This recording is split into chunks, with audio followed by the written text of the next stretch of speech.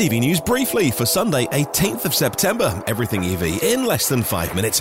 If you haven't got time for the full show, we'll start with GM announcing yesterday a $491 million investment in their Indiana metal stamping operations, expanding that, and that'll make the sheet metal for EVs like the Chevrolets, the GMCs, and the Cadillac vehicles they make. In China, the GAC group have unveiled their new hypercar. Well, two of them. It's a supercar that'll go 0 to 62 miles an hour or 100 kilometers an hour in 2.3 seconds.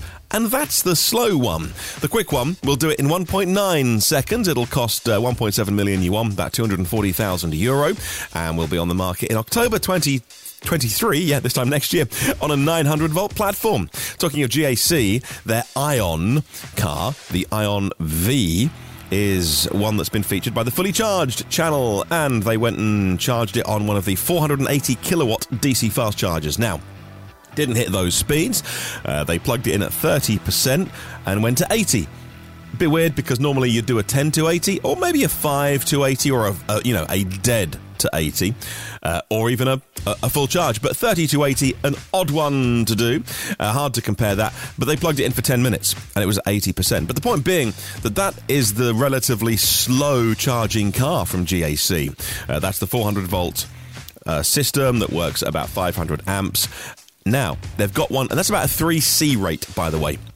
They've got one coming in the next few months that operates their battery, will take a 6C charge and discharge rate, which means, an 800 volt system, over 500 amps, and that will use every bit, I imagine, of that 480 kilowatts that the DC fast charger with its liquid-cooled cable and handle and everything can deliver. Now, let's talk about New York's Drive Clean rebate program. It's run out of money, for now at least. A subreddit from somebody who bought a car and then was told they'd no longer be receiving the funds he applied for, complaining about that.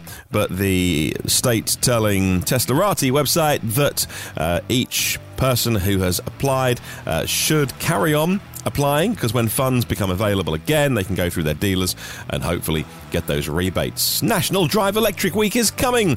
It'll be next Friday, September 23rd, and until the following weekend, Sunday, October 2nd. You can find out more details at driveelectricweek.org. Bosch are starting volume production of their all-in-one electric drive unit for light commercial vehicles alongside the integrated inverter.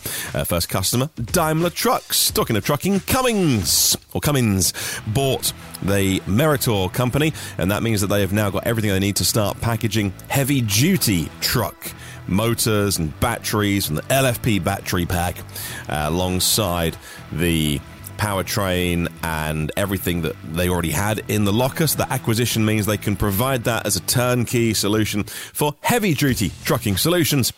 Housebuilders in England lobbied against a plan for electric car chargers in new homes. The Guardian newspaper used a Freedom of Information request to find out that public builders, the likes of Barratt and Barclay and Taylor Wimpey, submitted responses to the public consultation, which were lobbying efforts to get them to back down on the proposal. UK government say no, they won't, and some of the reasons that these builders gave to the government to try and, I think, hoodwink politicians were ridiculous.